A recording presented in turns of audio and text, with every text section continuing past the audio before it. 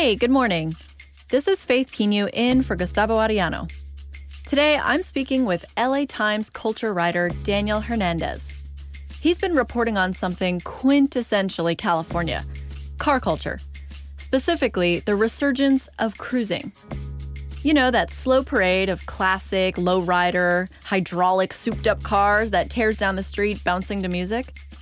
Well, in Southern California, it's a full-on family tradition, and it provided a much-needed distraction during COVID-era lockdowns.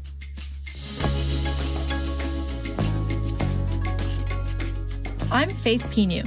You're listening to The Times, daily news from the LA Times. Today is May 28, 2021. Tens of thousands flee in Congo as a second volcano eruption looms. President Biden proposes a $6 trillion budget for the next fiscal year. And to boost vaccine numbers, California offers over $100 million in COVID-19 vaccine incentives.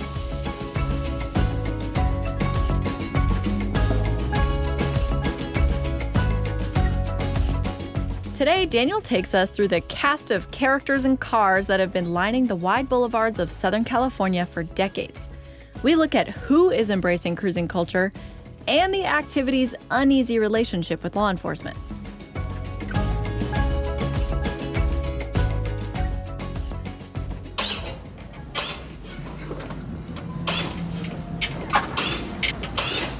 Hey, Daniel. Hey, Faith. Okay, so before we get started, I know a lot of people who, like me, aren't from California and may not know what lowriders are. Can you give a brief history for those of us who are unfamiliar with it? Yeah, well, for sure, listeners everywhere have probably seen them. The iconography of West Coast-style vintage lowrider cars really is everywhere, all over popular culture, music videos, films, video games.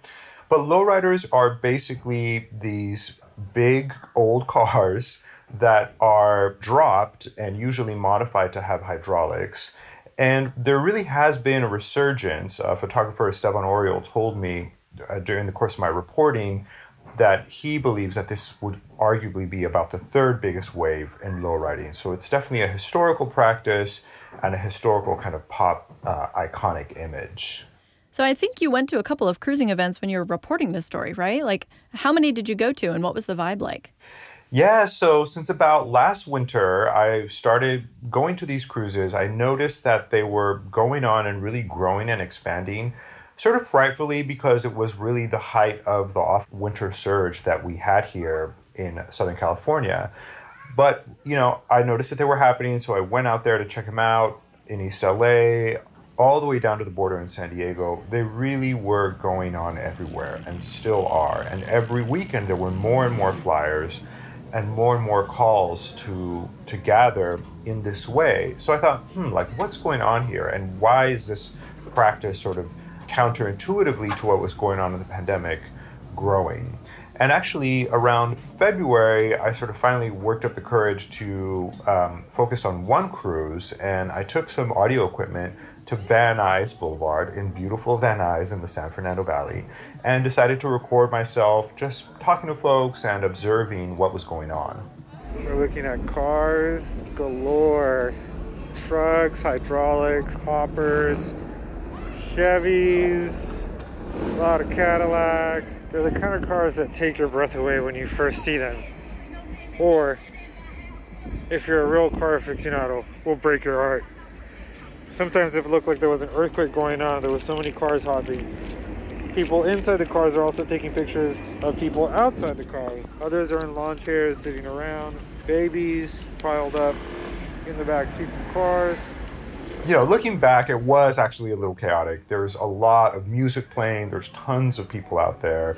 Not everyone was in masks at the time, and a lot of different drivers were coming through from different parts of the city. And there were also kind of younger drivers in newer cars, and these were the kinds of vehicles that you could tell were sort of more interested in racing and doing burnouts. They refer to burnouts because you obviously leave a lot of crazy tire skids. The tires will smoke like crazy. And, a lot of kids like doing that right now. It is a totally illegal and kind of pirate activity. Then lowriders and cruising and are pretty dangerous. So there was definitely sort of like a tension there that I was noticing between these different kinds of cars. But overall, I would say it was a kind of pretty peaceful, sort of family-friendly gathering. I do definitely want to hear more, but we've got to take a break.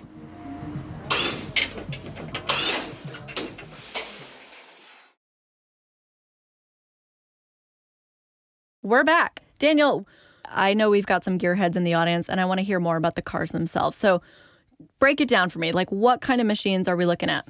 So most of the cars that you will see out there are definitely lowriders. The 1964 Impala is, of course, it's kind of like the crown jewel of all the lowriders. It's the one that is pretty much most coveted and appears in most of the films and kind of pop culture moments that you've seen. But of course, there are also Cadillacs, there are Buicks, other kinds of Chevys, Monte Carlos, things like that. To be a lowrider, the vehicle has to be dropped, and they're usually dropped with weight and usually have other modifications. Lots of 13-inch tires, and when they're totally done up, they have hydraulics. And so this is basically with the use of air compressors, the cars are able to lift or hop off the ground or sometimes stand on just 3 wheels. Here are some of the lowriders themselves, the people describing their vehicles. What is it? It's a 54 Hudson Hornet. It's pretty rare. Took the original engine out. It's got a 350 Chevy, 350 Trans. Over 50 miles an hour, it's a death machine. I got a 72 Cutlass, atomic orange. I put a lot of work in it.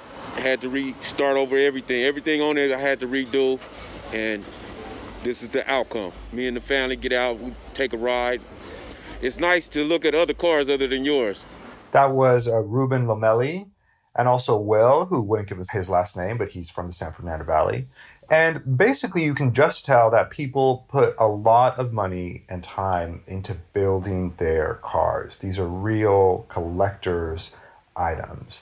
And they really kind of have this other kind of amorphous sentimental value, really, to a lot of people. So some of the folks I met were a couple named Lona and Ed Aguirre. They showed me Lona's tangerine and pearl white 1951 shoebox Ford sedan. Really amazing. And Lona calls it her baby. Is that the transmission? That's the shifter Okay, thing, yeah. okay, wow.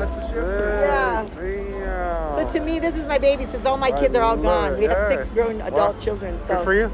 Yeah, so now they're all gone and it's like, I need a toy.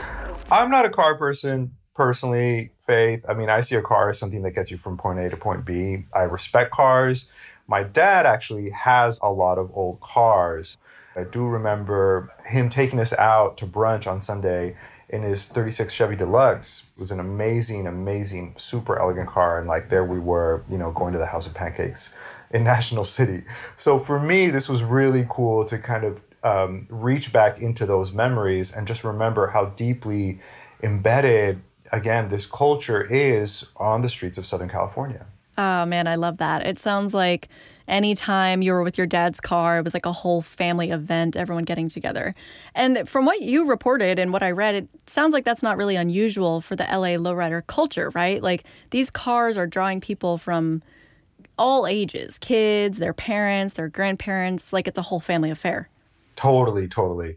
There are people who are out there cruising and maybe who've been doing it or did it before in the 70s and the 80s or in the 90s. Now they're in their 50s and 60s themselves. They are grandparents. Many of them, as one of the organizers, Martin Jimenez told me, did hard time in prison, or they became Christian and sort of like became more peaceful in their lives. And so it's a real mix. But there are also other people who are drawn. I mean, social media allows these truck clubs that come out, van clubs. You can see kind of some of the stickers and some of the modifications that they do to refer to the different clubs and organizations. And so while I was out there, I spoke to a guy named Michael Mario Olguin, and he's a retired diesel mechanic from the city of Norwalk. He's 68 years old, and he told me how he got into cars. My dad was a mechanic, so he was always working on the classics. I call classics, the 39s, the 40s, couple Model Ts, to be honest with you. And when he would bring the cars home as a little kid, I would play in the oil. I would help my dad, put a tire on, do something with it. So I grew up with it. So this man's been cruising since 1966, and he described a little bit about the difference between then and now. I think actually the cars in general are getting better looking. The guys are taking more pride in what they're driving, how they're driving it. They're getting younger. Just amazing, from just an old beat up car to now pretty paint jobs, rims. Now the car's coming out with lights. We didn't have those in those days. Just had them in the wheel well at that time. You know, it's tough because there are people like Mario, and then there's a lot of other people now. And as I said, sometimes this can lead to a little bit of chaos and a little bit of tension. We saw it in East LA, and it was also happening in Van Nuys. Complaints from neighbors, neighboring businesses, that there were simply too many people. And although most of the people there have been doing their best to follow the law, there have been instances where law enforcement have had to clear out some of these gatherings or give out a bunch of tickets. There are a lot of factors for that, and we can discuss it, but it is certainly far more peaceful and far more organized today than the kinds of cruising activity that we saw back in the 80s and 90s. Coming up, what happens when cruising gets all fast and furious and lowriders butt heads with the cops? That's after this break.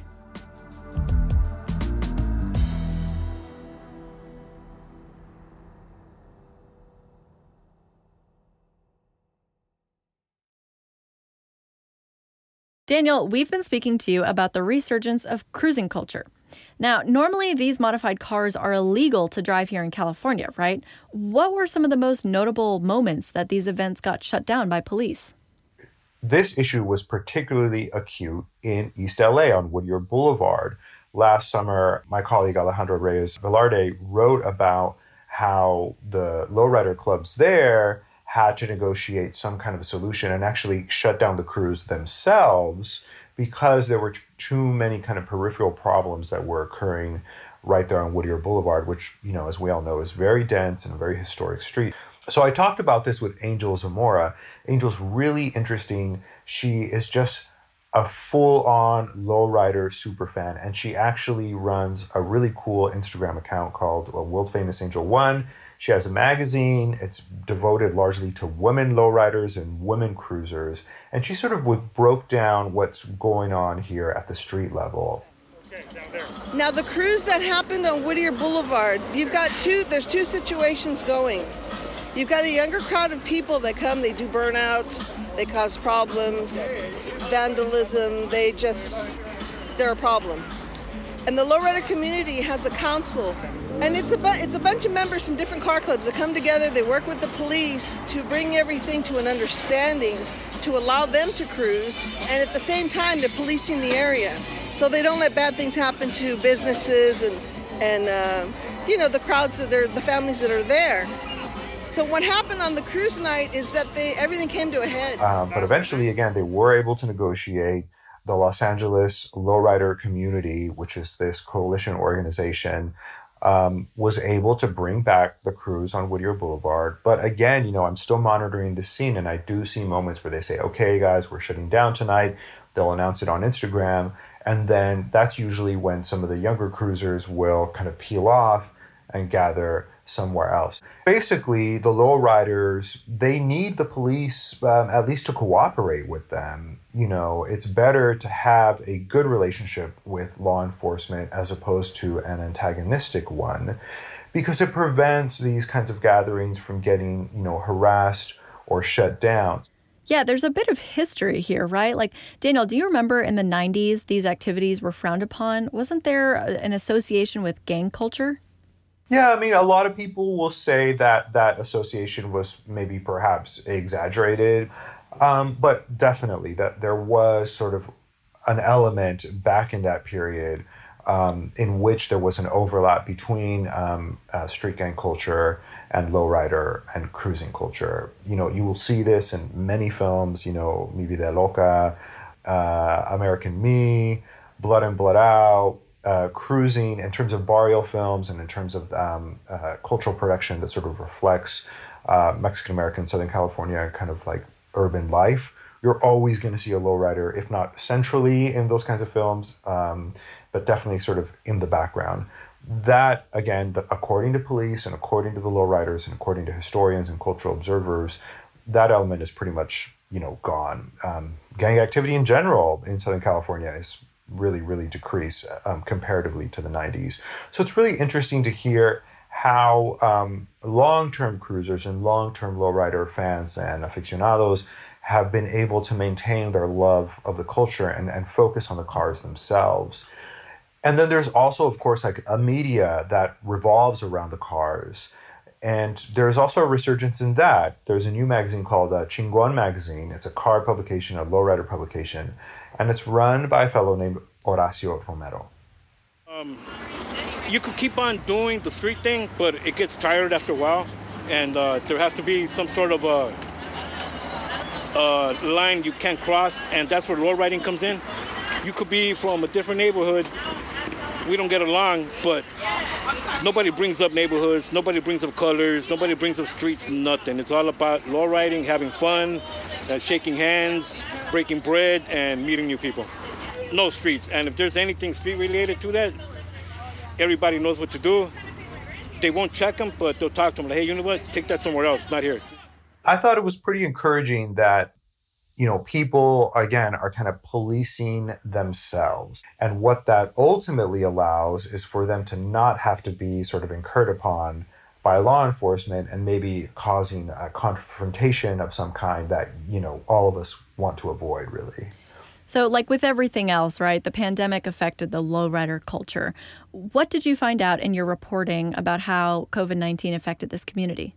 It was really striking to me that one of the first people that I really interviewed and got down and talked to was a guy named Mike Molina. His dad died at the very beginning of the pandemic in April 2020. He inherits this 1972, I believe, Econoline Ford van.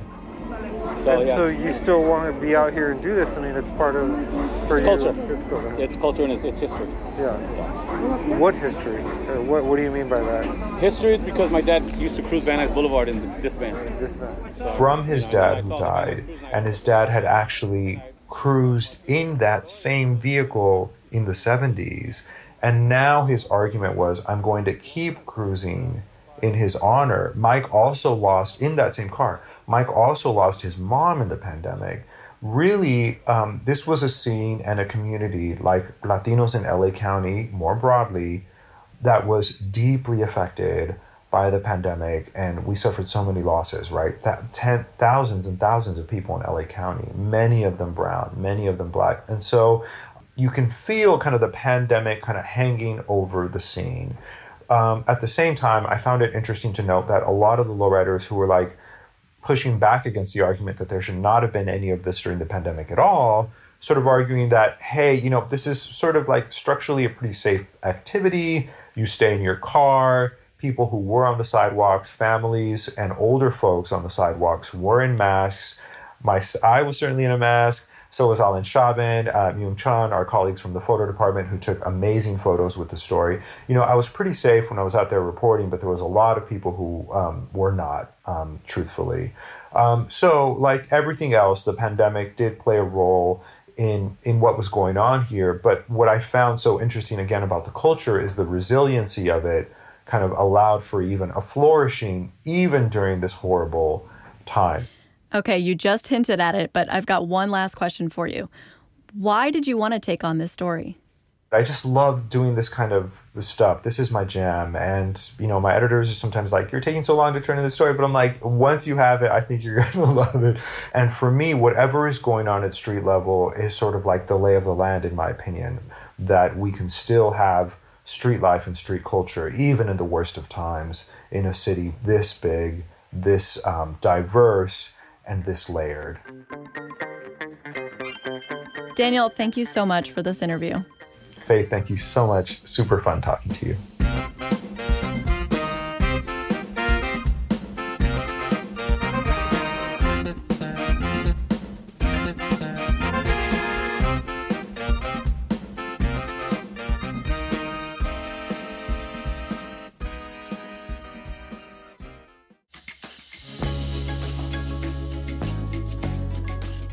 And that's it for this episode of The Times, daily news from the LA Times. Our show is produced by Shannon Lin, Stephen Cuevas, and Denise Guerra.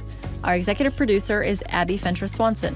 Our engineer is Maria Diaz, and our theme music is by Andrew Eapen.